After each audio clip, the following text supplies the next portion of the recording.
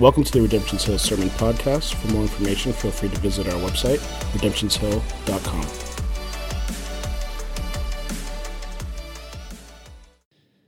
Ephesians 4, starting with verse 7, says this: "But grace was given to each one of us according to the measure of Christ's gift. When he ascended on high, he led a host of captives, and he gave gifts to men. In saying he ascended, what does it mean but that he had also descended into the lower regions, the earth? He who descended is the one who also ascended far above the heavens, that he might fill all things. And he gave the apostles, the prophets, the evangelists, the shepherds, and the teachers to equip the saints for the work of ministry, for building up the body of Christ, until we all attain to the unity of the faith and of the knowledge of the Son of God, to mature manhood, to the measure of the stature of the fullness of Christ, so that we may no longer be children, tossed to and fro by the waves and carried about by every wind of doctrine, by human cunning, by craftiness and deceitful schemes. Rather, speaking the truth in love, we are to grow up in every way into Him who is the head, into Christ, from whom the whole body, joined and held together by every joint with which is equipped, when each part is working properly, makes the body grow so that it builds itself up in love." Let's just pray this morning. God, we thank you for your word. We thank you for your grace that was given to us. God, we thank you that you have a plan for us greater than our own. Lord, we just ask this morning that your Spirit would allow us to hear directly from you, God, that we would just get out of the way. Help us in these next moments to die to our own flesh and the things that would distract us from you, God. Draw us closer to you. Draw us into deeper waters this morning. Let us abide in you this morning. God, we thank you. We glorify your mighty name. Amen. Amen. You can be seated.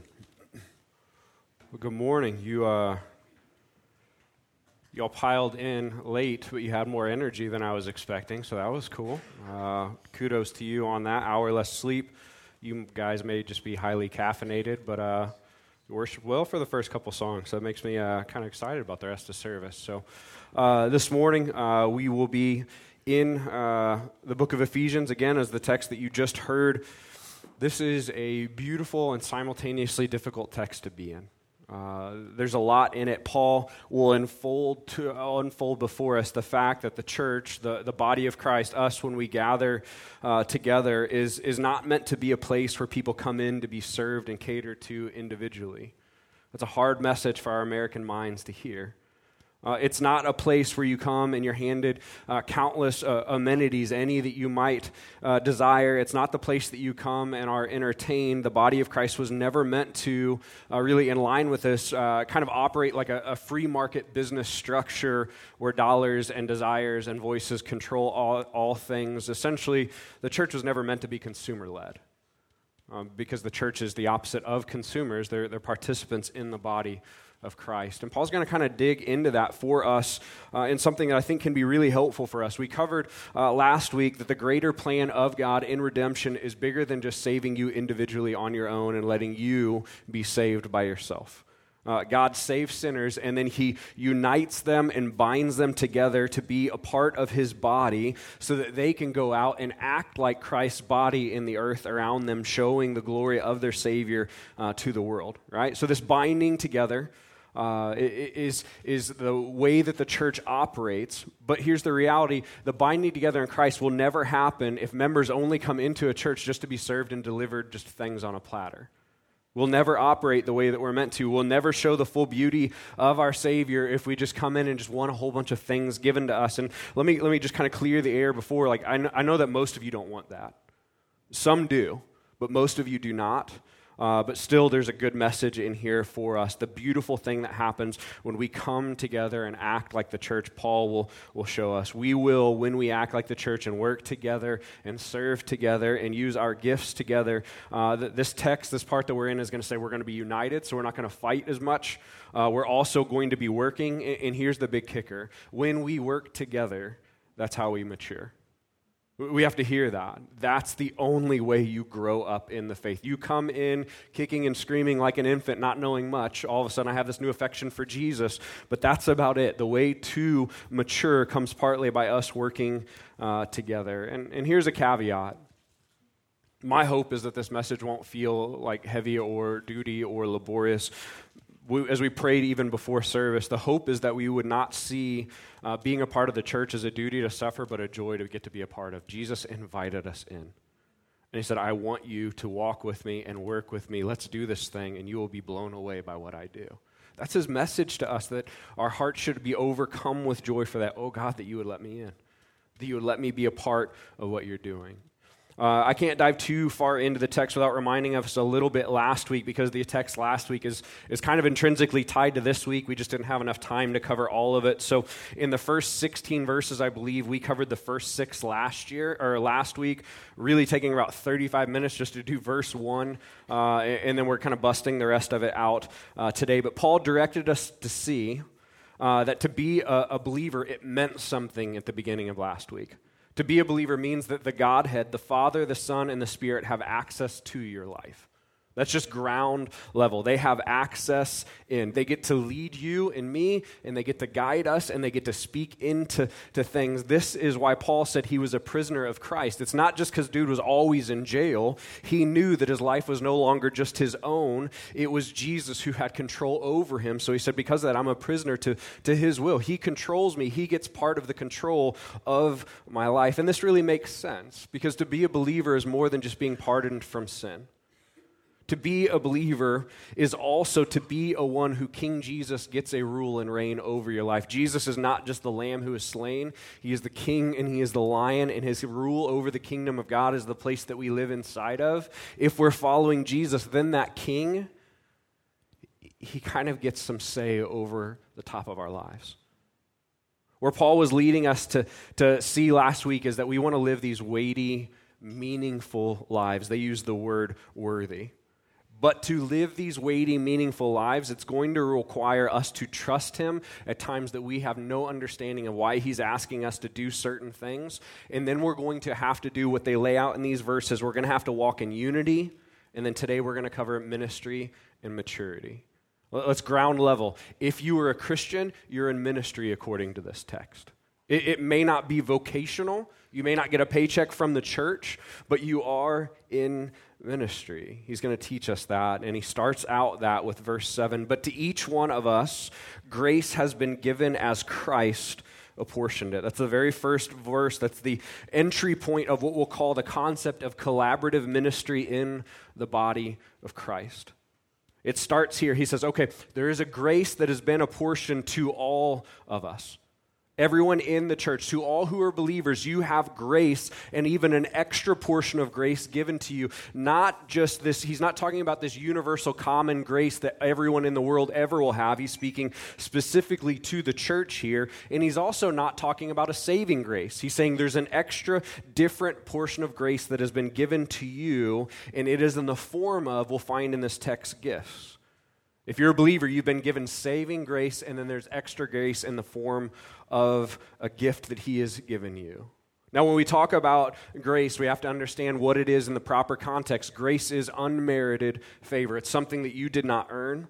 It's not something that you got because you worked really hard. Paul is telling us Jesus himself gives all the members of his body, all of the sheep in his body, a gift that they didn't deserve, and that gift literally has nothing to do with them, and everything has to do with how Jesus wants you to operate in his body.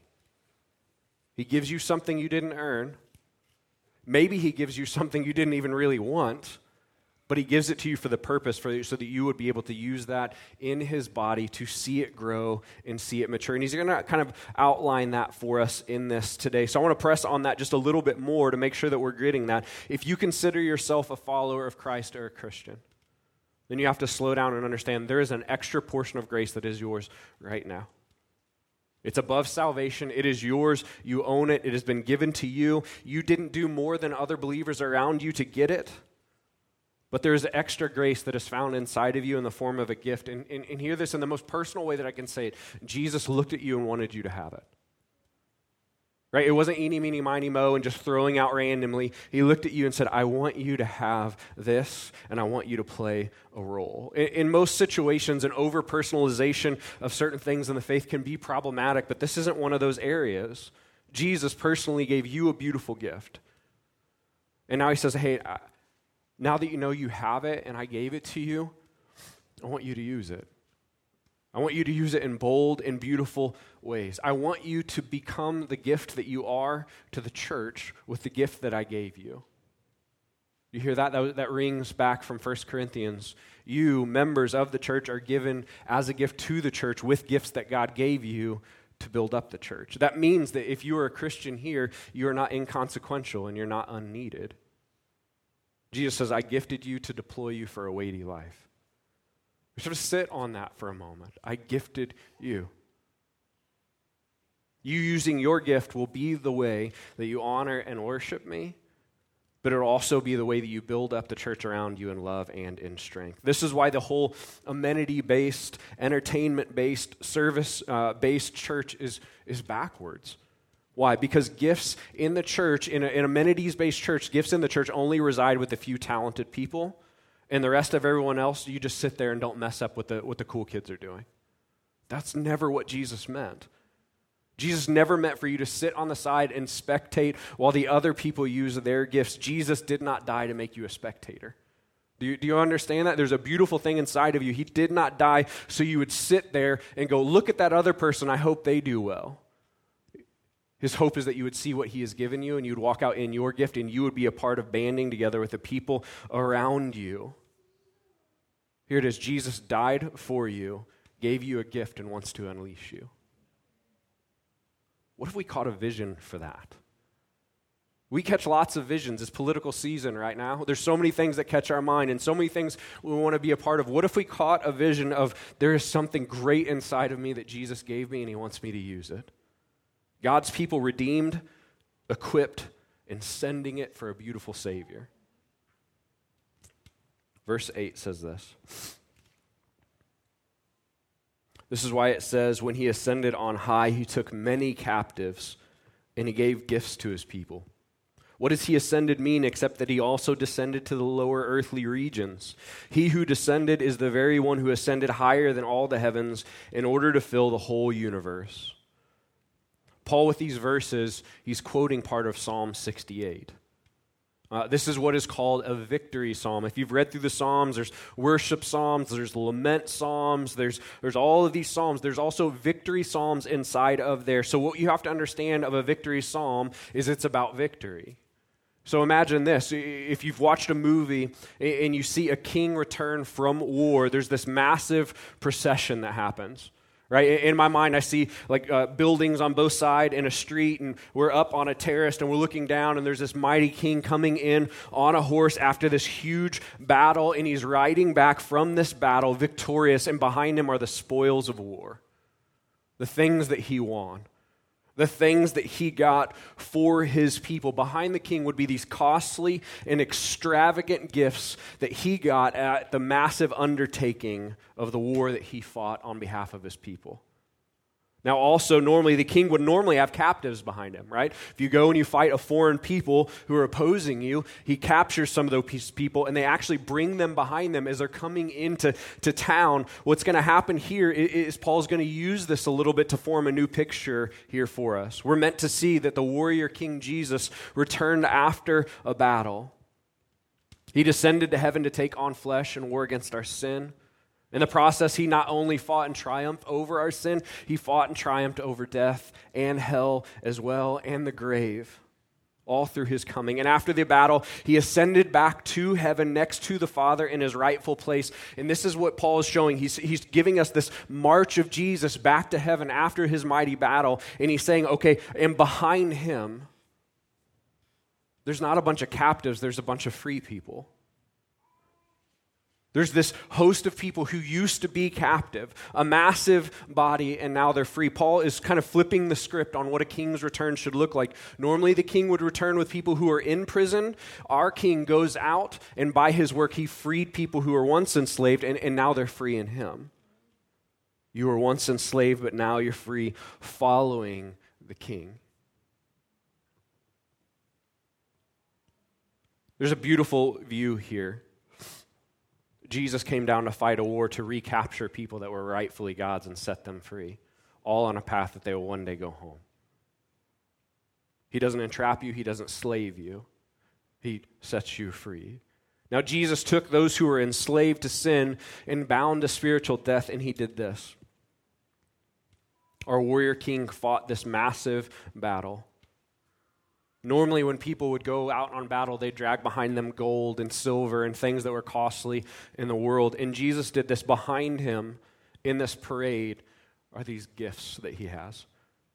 And the warrior king, instead of just hoarding gold for himself, he fought to give gifts to the people that he freed. So you're catching the image. Jesus comes down and fights the battle that we couldn't. He frees the captives, and in his spoil is these gifts that he won. And what does he do? He divvies them out to the people who were enslaved moments before. Jesus frees those who are lost, frees those who are enslaved, and then he equips and empowers them with gifts that he won by his blood. He says, I want you to use these while I ascend back to the Father. Don't worry, I will never leave you completely. I'll be back. The warrior king's reign and rule will be over all things. Nothing will stand in front of it one day, but in the middle of the grind, before all things are finished, he gives these gifts for us to walk out in strength. Our Savior is not like other kings. Frees people and doesn't hoard for himself, but gives to us. Verse 11. So Christ himself gave the apostles, the prophets, the evangelists, the shepherds, and teachers to equip his people for works of service. Remember earlier in the book, we're saved not just to get out of hell, but to do good works planned beforehand. He gives us these gifts to do those works so that the body of Christ may be built up until we all reach unity in the faith and in the knowledge of the Son of God and become mature, attaining to the whole measure of the fullness of Christ. This is where it starts to get real and applicable for all of us if we are believers. And here are my two hopes. The hope for the rest of this is that we would together, by the Spirit, see specifically what gift we have. If you're a believer, you have one. My hope is that you would begin to see which one is yours. That the Spirit would show you that you wouldn't look for what gift you have or be like, oh, I just wish I had that one, or try and identify what the person next to you has. That's not your concern. May the Spirit show you what you have. And then here it is, that he would commission your heart and burden it to go use it with us. Why? So that the church can be built up strong and mature together. That we would joyfully see what Jesus gave us and want to go use it. That's the hope. The text says the spoil, the loot, the plunder that Jesus brought back were the gifts. The gifts are these. Now, you'll hear me kind of refer to these as APEST, right, acronym. But these are the gifts, each and every one of us. There are apostles, prophets, evangelists, shepherds. You'll often hear that one called pastors, and teachers. These are what he gave. As clear as possible, if you're a believer, you are one of those. You have that gifting inside of you, given to you by Jesus, and there's a possibility that you actually have more than one given to you. There's a possibility that you're pretty bad at one too, at least I am. You have more than one of these in you. And further, let me just say this. God isn't up in heaven with Jesus looking at him and be like, dude, you totally forgot that person and that person and that person. Every single person has one. Everyone has a gift. Jesus saw to it, just like redemption for those who are believers, so that they could be deployed. Now, why do we all have these gifts to use, and what's kind of the symbolism and what happens in the middle of them? First off, to understand, though we all have like one or two of these giftings, Jesus was the perfect all of them. He was the perfect apostle, prophet, evangelist, shepherd, and teacher. There was none of those that he was weak in or lacked in. He didn't need a mentor to get better at one or a coach to get better in one. He had them all, and he was perfect in every single one of them. Now, when we are believers, we say that we wear the righteousness of Christ. It's like a coat given to us. We didn't earn it. We didn't buy it, but he gives it, and we literally wear his righteousness as a gift around us. The same way that we wear his righteousness, this text wants you to wear the gifting that he's given you as well. to utilize the gift that you have been given to build up the church. But here's the other part. When you use the gift that you have been given, if you are one with an apostolic gift, when you use it in the church, in the body, with other people, because nobody's lone rangering using one by themselves, when you use it with the people around you, you show the people around you Jesus. Remember the Apostle Christ. You are giving them a clearer picture of Jesus every single day. It's not just who does this and who does that. It's how do we advance the church, grow the church, and how do I show you Jesus by following him in the way that he told me that I could. I hope that you see that. Let me show you a little bit, very imperfectly, let me show you a little bit about what my Savior is like by using what he gave you. Now, this means something. If you have a certain APEST gift, one of those 5, which if you're a believer, you do, and you don't use it, what does that mean? It means the body is weaker because of that. Here's the other part. When you don't use your gift, it's not just that the body is weaker. We're not experiencing Jesus as clearly as we could be. Right? There's abilities for us to see Christ that we're not if some of us aren't using what we've been given. This is why it says that we're meant to see the fullness of Christ. One day we'll see the fullness on the other side of eternity, but here now, if all of us are using the full range of gifts, we see the full range of Jesus here. Everybody in, all needed. As we use our gifts, we experience Jesus more fully. He's with us. Look what he's doing. Look what he did. That's the whole point. It's supposed to grow. The whole body working together to display the beautiful Savior. If all of this is true, then the need for this morning is really for us to identify maybe what our gift is and ask the Spirit where we should begin to use it. So I'm going to pause before we go in. I'm going to go teacher style in the next one. We're just going to go through each one, and hopefully we'll understand these gifts a little bit more. But we're going to pray first that the Spirit would help us. That we'd see what our gift is, and that we'd want to use it, and that we'd want to be a part, and that we wouldn't see it as like another thing that I have to do and another thing I have to program, but we'd see a beautiful thing inside of us that we're able to use. I ask you to pray with me over it. Father, we need you.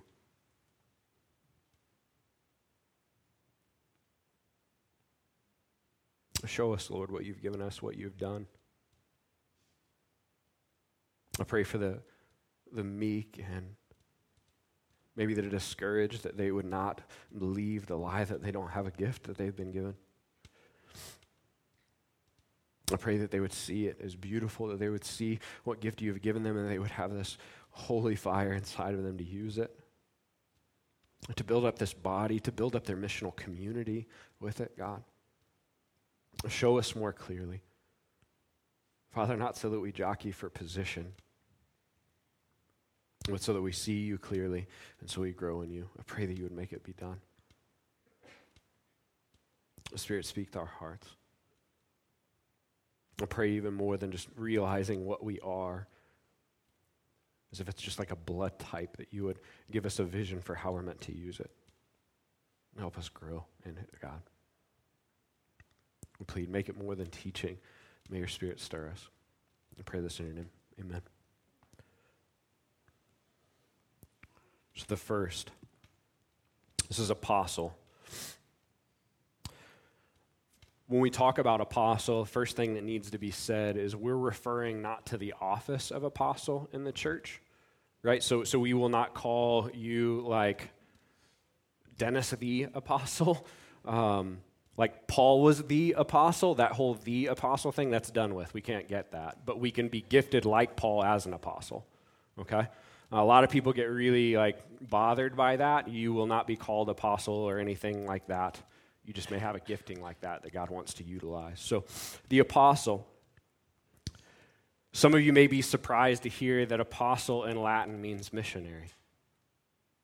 You might be like, oh, maybe I do know what that is.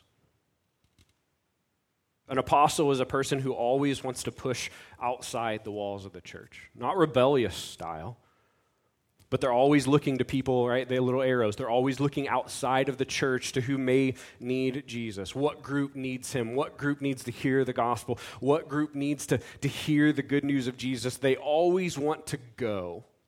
They always want to go and be a part and minister and love somebody in some place. They want to do that all the time.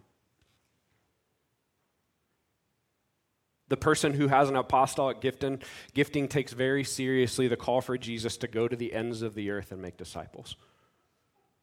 Like they can probably get uneasy if we stay here too long and don't reach out. They always want to love other people. Apostolic gifting people are so needed because they show the church the missionary identity that we were created to have. Without them, we will never be what we were meant to be. They point us outwards. Without missionaries, we will become outposts, probably of self-righteousness, but nobody will ever get saved. They always want to go and show what Jesus is like. I'm not trying to drag them here. I'm going to where they're at. I'm going to where they want to be. Like the side of Jesus that went and hung out with people, and the religious people were like, man, I think he's kind of a drunkard. That was his apostolic side. He's like, no, they're not going to the temple, so I'm going to go to where they're at. This is the apostolic gifting person. Hear me say this. Some of you here are apostles, and we need you super bad right now. We need to remind and encourage you, to remind us and encourage us that we have to go. Prophet. Those with the gift of prophet inside of them, the arrows. I stole these from Jeff Vanderstelt, so I didn't come up with it, but it's great. The up and the down. They're always looking up for God's word, and they're trying to bring it down so that we can understand it here inside the church. That's what they want to do. They're always wanting to obey the words of God. If you think of like Francis Chan and David Platt, they are very clearly people with the prophetic gifting. Like Francis Chan, if you've watched any videos of him, his MO is to hold up the floppy Bible like this and go, God's word says it. Do you believe it? Let's do it. You're like, yes, it does. And like everyone cries. He has the prophetic gifting. This is the incarnational impulse inside of a church that really wants the church to boldly embody Jesus' person. They want us to look like the God that we take on his name.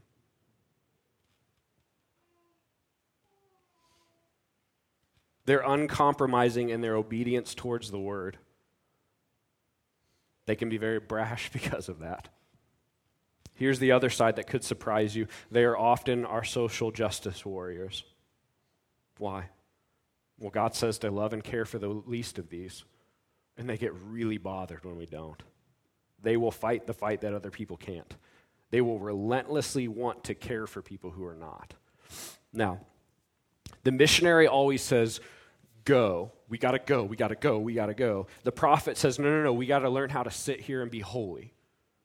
If we just go all the time and we're hot messes, we'll never do what we're meant to be, right? One wants to go out and one wants to show the world Jesus by planting deep roots. They still want to reach out and help solve things in the world around them, but they're worried about a geographic central location most of the time, and they're going, how do we show the community around us Jesus? And we got to stop playing Christian and be Christian to do it. That's the whole prophetic mindset. We need both of them, though. Do you see it, how we'd become unbalanced? If we're always going and never staying, or if we're always staying and never going, we need both of those impulses, or else we're backwards. The third is evangelist. The evangelist arrows in, right? The evangelist is the proverbial gatherer in the church. Their impulse is to go out into the world and call other people, come and hear the good news. You've got to hear this. Jesus is awesome. I know you didn't think it, but he is. If you come here, we'll tell you about it. That's the evangelist. If you see a church plant that grows super fast, generally it's planted by an evangelist. They're really, really, really good at getting you excited and getting you here. They gather people together. They want to herald Jesus' name. They really, truly think Jesus is beautiful. You'll hear words like, Jesus is just so awesome out of them all the time. They just love him. They're captured by Christ's beauty, and they really want other people to be captured by it as well. They may not necessarily be able to teach them about it really well, but they will gather you so you can be taught about it. This type of people is used to bring people in. They are the ones who get people to come into the church. Generally, if a person gets saved and they have an evangelistic gifting, they're going to bring 4 friends with them, like immediately. This is what they do. My hope for us, honestly, guys, is we would have some sleeping giant evangelists woken up. Some of you are too scared You think Jesus is that beautiful, but you're too scared to tell other people to come. I think God wants to break that. We need a fire to erupt in you to gather. We need you. A little side note. Evangelists aren't always extroverts, and they're not always hyper. Seriously, some of the most effective evangelists, they just love Jesus so much they can't shut up. They may not even want to say it, but they can't help. They want people to see his beauty. So this whole I couldn't be an evangelist because I'm scared, that literally means nothing. You might be. Jesus wants some of the evangelists here who are scared to boldly go and trust him by telling people. Right? Last week, how do I go and trust? If you're an evangelist, that's how you go and trust. You go and boldly go and let him take care of what happens afterwards. Shepherds. These are often called pastors. You do not have to be a vocational pastor. Shepherd kind of works a little bit better in this. Shepherds are always really, really, really concerned about the heart. Right? See all the other arrows out and everything like that? No, they just want to know what's going on in here. They always want everyone to be happy. They want people to be well cared for. They deeply want to know what's going on inside of you. They're super passionate about knowing what the gospel is doing in a person. You're going to hear sayings like this out of them. How is your heart? What are your affections being pointed at right now? That's definitely a shepherding saying. What are you struggling with right now? How can I pray for you? What's hurting and how can I help you be pointed towards the cross in the middle of that? That's all shepherding. They care about the internal side. They have this whole counseling care of the inner body inside of them. The shepherd wants to know the sheep intimately. They pay careful attention to the sheep because they want them to be cared for well. They are what we will call soul care ninjas. Without them, we are in trouble because we'll all run around like our hair's on fire and everyone will never be cared for. Shepherds are normally really good at walking through suffering with people, with long suffering, with carrying a burden with people and not getting aggravated. As I thought through this, one thing that maybe we need to understand, some of you really want shepherds around you, and I think that it's easy to tend to get bitter towards some people who haven't long suffered as well as you would want them to, and maybe just could the Holy Spirit tell you it may not be because they don't love you, they just may not be a shepherd. They may not be able to sit there that long. It doesn't mean they don't care. Try telling an apostle to sit with you in pain for 6 months. They don't have it in them. Seriously, we laugh, but how mad do we get at people when we just don't understand they're just not wired that way? Doesn't mean they hate you. They just can't. Again, why we need all of them. The other side of the shepherding thing is if we're all shepherds, we're going to be a counseling dysfunctional mess. Because we'll never want to get past our problem. We'll just want to talk about it a lot. Not good. If that's all there is. Teacher. Teachers are concerned with knowing the Word of God from above and showing people systematically what to do with it. In a sermon, like we've done preaching and teaching cohorts, and we talk about it a lot. A teacher wants to give you handles with a text so you can pick it up and use it. They want to help you so you know what to do with it. They want to give the word feet so that you can take it and use it. They are very interested in God's word, not just to tell you what it is, but to teach you how to go and deploy it. They methodically break down things to make them more digestible for everyone around them. That's what a teacher does. Teachers can often be found loving studies and curriculums and outlines. Like ladies in our MCs, they'll probably have binders. They love information. They love it because they know the power of it, that it can teach people how to walk it out. Now, a lot of people mistake a prophet for a teacher. Now, a person can be a prophet and teacher, but a prophet and teacher are not the same thing. These giftings, the way they manifest themselves are different. A prophet is going to say, God says, so go do it now. Teacher says, well, God says this. Let me help you understand why, and let's get 4 steps to help you kind of start that, and I'll check in with you.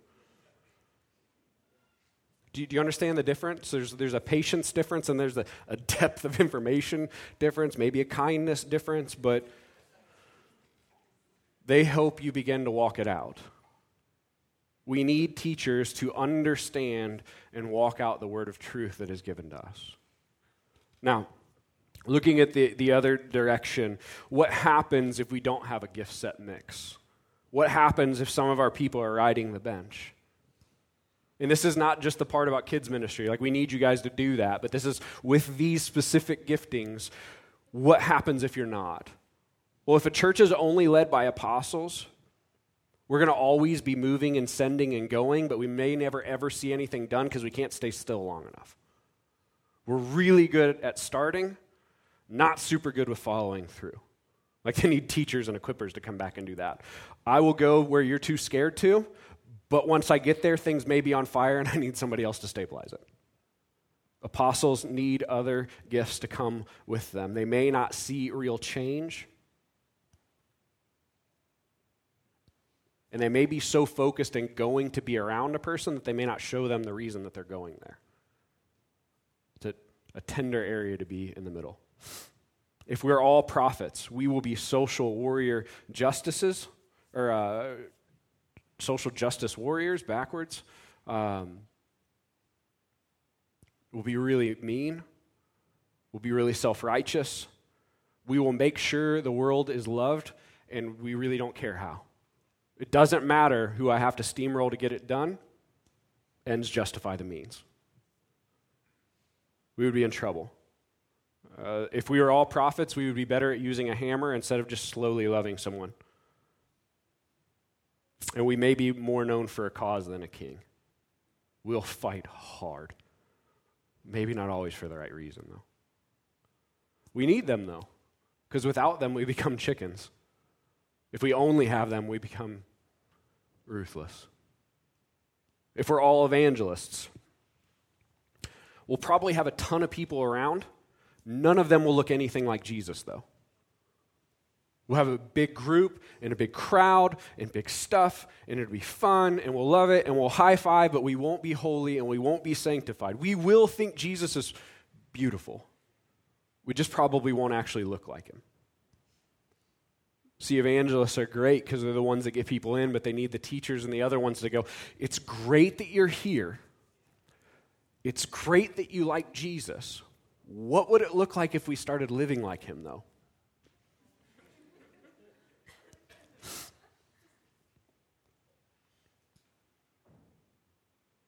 We won't mature if we're all evangelists. If we're all shepherds, we'll sit in our suffering for a really long time. Like I said before, we'll never come out the other side, though. We'll be a great big self-care group, but as a church, we'll be dying because no one else will ever come in. Let that ring how it needs to. The shepherd wants people to be happy and liked and just be together so bad, but they may forget to actually tell them about Jesus along the way. They may be more focused on relieving tension off of your heart than saying, hey, brother, I think you need to repent. All shepherds can get really, really super dysfunctional really fast. They mean really, really well, but they have a hard time with truth at different points.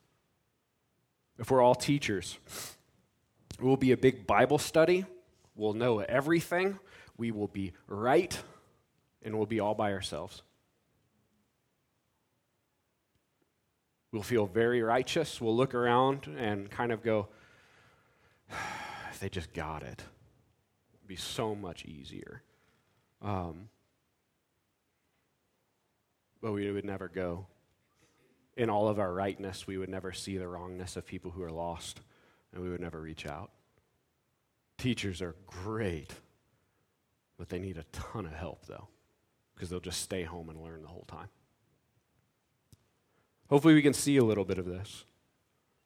I hope that you can see a little bit of the gift that you are given in this. And hopefully you can see, too, why it's really important for you to use what you have. Just be as clear as possible. I don't have all the gifts. You know that. Other people who lead, they don't have them all. And sometimes we get beat down and we don't use them very well. All the people using all the gifts, the full body using the full range to be fully healthy in Jesus. If we don't use the full mix, we will become imbalanced, which is a nicer way to say super unhealthy. As I thought about the text this week, it landed on me, and just for a moment of just reflection, I think it's probably important to say and just ask for forgiveness personally from you for at times acting as if maybe your gift wasn't as important. Here's what happens. I'm higher in the going side, and that tends to try and protect a certain way of doing things. And in that, you can mistakenly invalidate other people. I see that this week. I'm sorry. Like, we can make these moves to try and protect things, and we can hurt things. So just from me down, man, I'm sorry. I need your gifts. We need your gifts. See, I think we all lead out in what we feel strongly about. And this can cause a problem because we feel strongly about a certain gift set most of the time because we're meant to use it. But we can turn around and be mad at other people like, well, you don't care about this. We're like, no, they're just not a shepherd. The strong feeling we have about certain pulls in the church doesn't make everyone else an idiot. It just makes them different than you. What if we all just work together and go, I can do this, but I'm terrible at that. Can you do that? Yeah, I can do that. All ministering, all together with the full set of gifts that we have been given. We feel strongly because we're meant to go use them, not because we're supposed to tell other people they're wrong. The last verses. Then we will no longer be infants, tossed back and forth by the waves and blown here and there by every wind of teaching and by the cunning and craftiness of people in their deceitful scheming. Just the beginning. Do we want to grow up? Base level question. Like, in all honesty, do we care about that? Or like, no, I'm good. We'll just ride out the way we're doing. Because this tells us how. If you want to not be fickle and move back and forth, if we want to be strong and grounded, knowing that there's scheming things around us, then we speak truth in love. And we will grow to become, in every respect, the mature body of Him who is the head, that is Christ. From Him, the whole body, joined and held together by every supporting ligament, grows and builds itself up in love as each part does its work. Paul is straining hard. This can't be done with a couple. It has to be all. When you look at the body at a ligament and muscle and a muscular level, he's trying to get you to understand, oh, there's a whole lot of things that need to happen for that to work. Yeah, there is. The why of all of this, when we use our gifts, all of us, it'll make the body strong. We come into the faith infants, not knowing much, babies in the faith who are fickle. And we see this even in our own hearts at times when you're pulled this way and that way, and then you're up and then you're down, and you're like all back and forth. Paul's going, if you don't want that,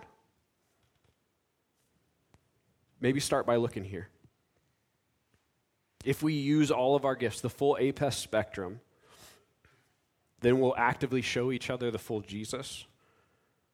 And as we see the full Jesus, we'll have a more balanced view of Him, and the more balanced view of Him will work on each side of us.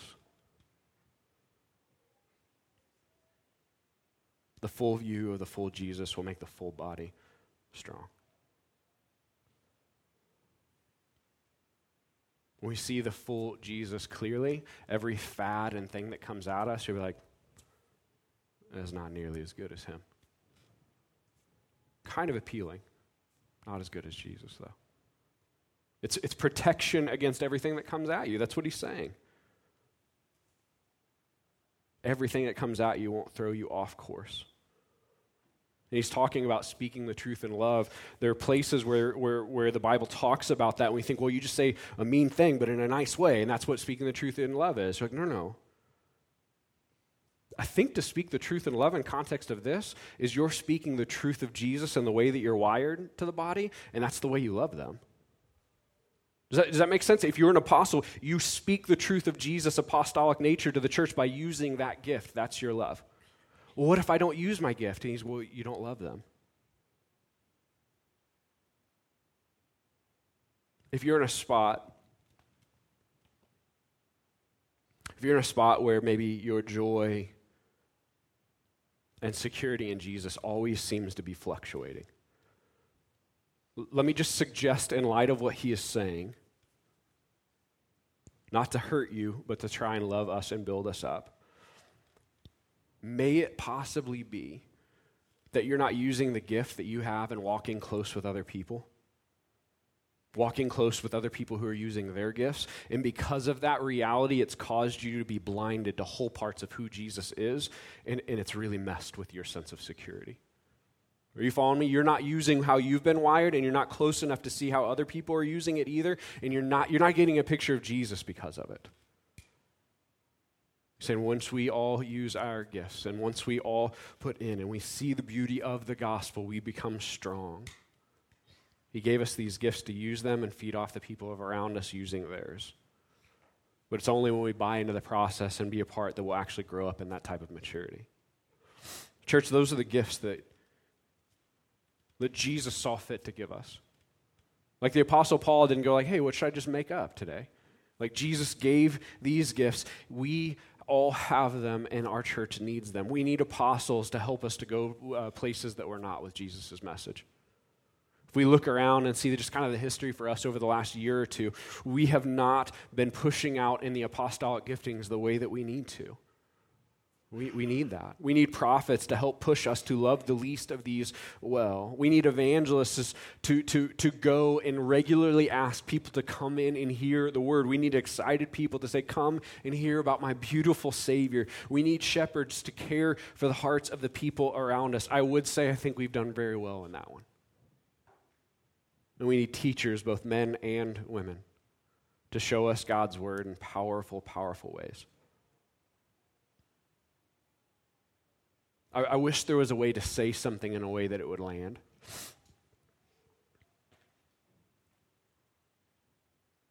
Jesus paid a really high price to give you a gift.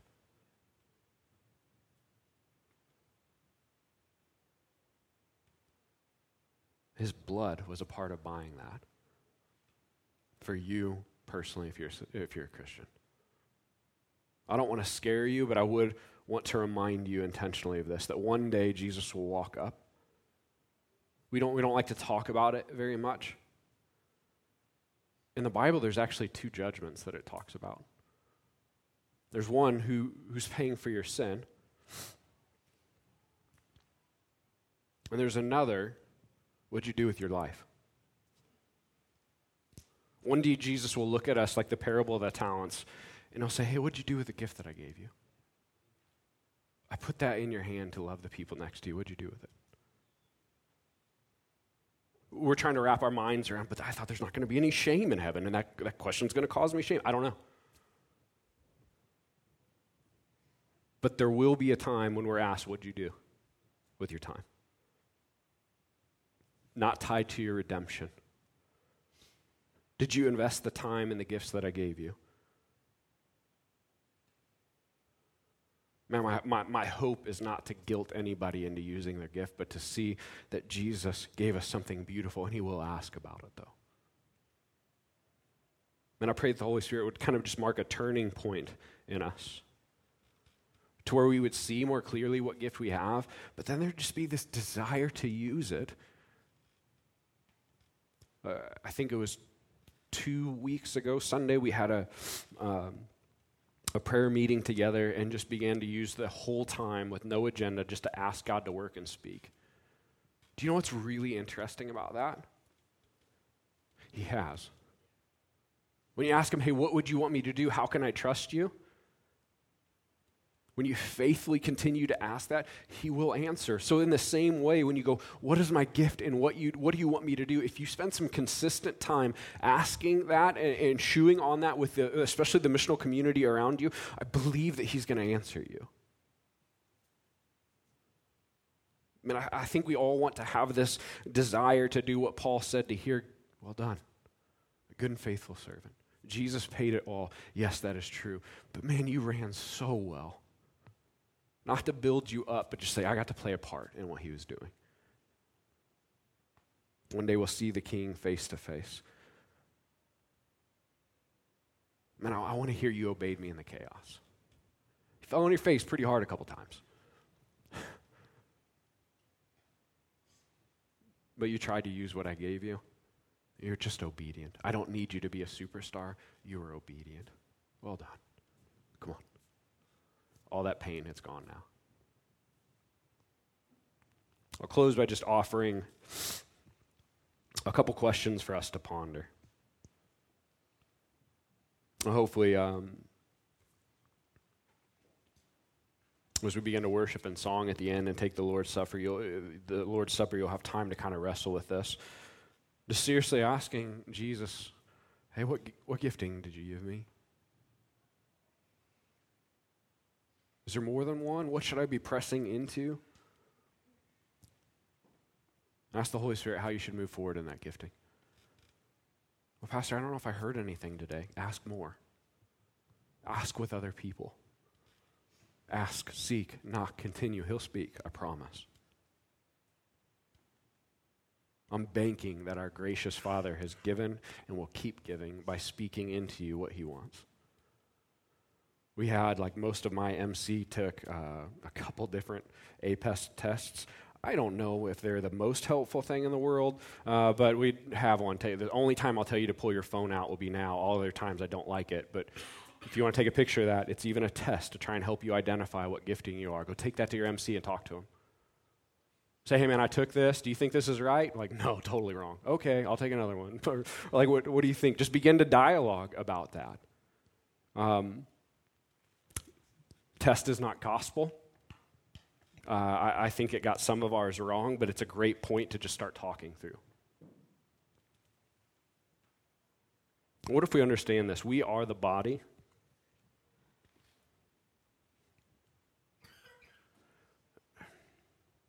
There's always this grass is greener mentality, right? But we are the body, and we are fully equipped right now to do everything Jesus wants us to do. Right? We don't need a new elder or a new MC leader. Hopefully you don't think you need a new pastor, maybe. We are fully equipped with the full allotment of gifts we need right now, which means you guys have an incredible bounty of gifts.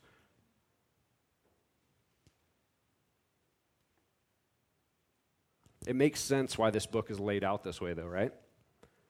If we believed that we had those gifts and then prayed what he asked us to pray for just a couple weeks ago, you can't out-ask God, ask him to do amazing stuff, and watch as you continually are blown away. What if the church really believed they had those things and they begin to really ask God to work? I will submit to you, King Jesus, by using what you have given me to step out. I won't get it. It's going to scare the tar out of me, but I'll do it. The generous King has given gifts to his church to be brave and alive with. Just on a personal note, as we look back at our history, we seriously need our evangelists and apostles. Not more than the others. We're just heavy on teaching and shepherding. We're heavy on that right now. We genuinely do want people to be cared for. We genuinely do want to not be heretical. I don't know if I had said right, but I don't know how much we're reaching out to other people. I don't know how much our heart is burning inside to go to a place that we haven't gone. And that's not to guilt you, it's just to go like, hey, if we've overpowered you with other gifts, man, I'm so sorry. We need you. All five, all the time, strong and healthy. Maybe we grow in health and then just hear this not in a name it, claim it way, but like if we're healthy, and we're teaching, and we're caring, and we're reaching out, and we are being missionaries and evangelists, I think we'll grow too. It's not all about growth, but we do want to have like, hey man, I got to have another baptism service. We just had one, yeah, but 3 other people want to be baptized. This is the way that Christ has lined out his church. All people, all in. Doesn't mean that you have to give 80 hours of your time, but you give faithfully what he's given back to him. and then we go strong that way. Band, you guys can come back up. We'll take communion as we normally do. And here it is to defend our hearts in the middle of it. When you take the bread and dip it into the cup, it's the bread and the body of Christ for you. Whether you've used your gift well or not, there's still a sacrifice for you. And may that sacrifice, when you take it, may empower you to walk out instead of be scared to use it later. There's been a beautiful sacrifice given for a beautiful bride and beautiful gifts that we would take them out and use them. If we just did that, it would be amazing. I pray that we will. Will you stand and pray with me? Father, we pray that you would do your work today. Spirit, come and help us. May we see the beauty of the gifts that we have. May we not be stuck in fear or anger of other gift sets, but may we be encouraged and emboldened. I pray that we would have just a unquenchable thirst to reach out more and more and more, to step in deeper and deeper water, to believe in you by using what you've given us, God. Father, I pray that you will bind up our wounds.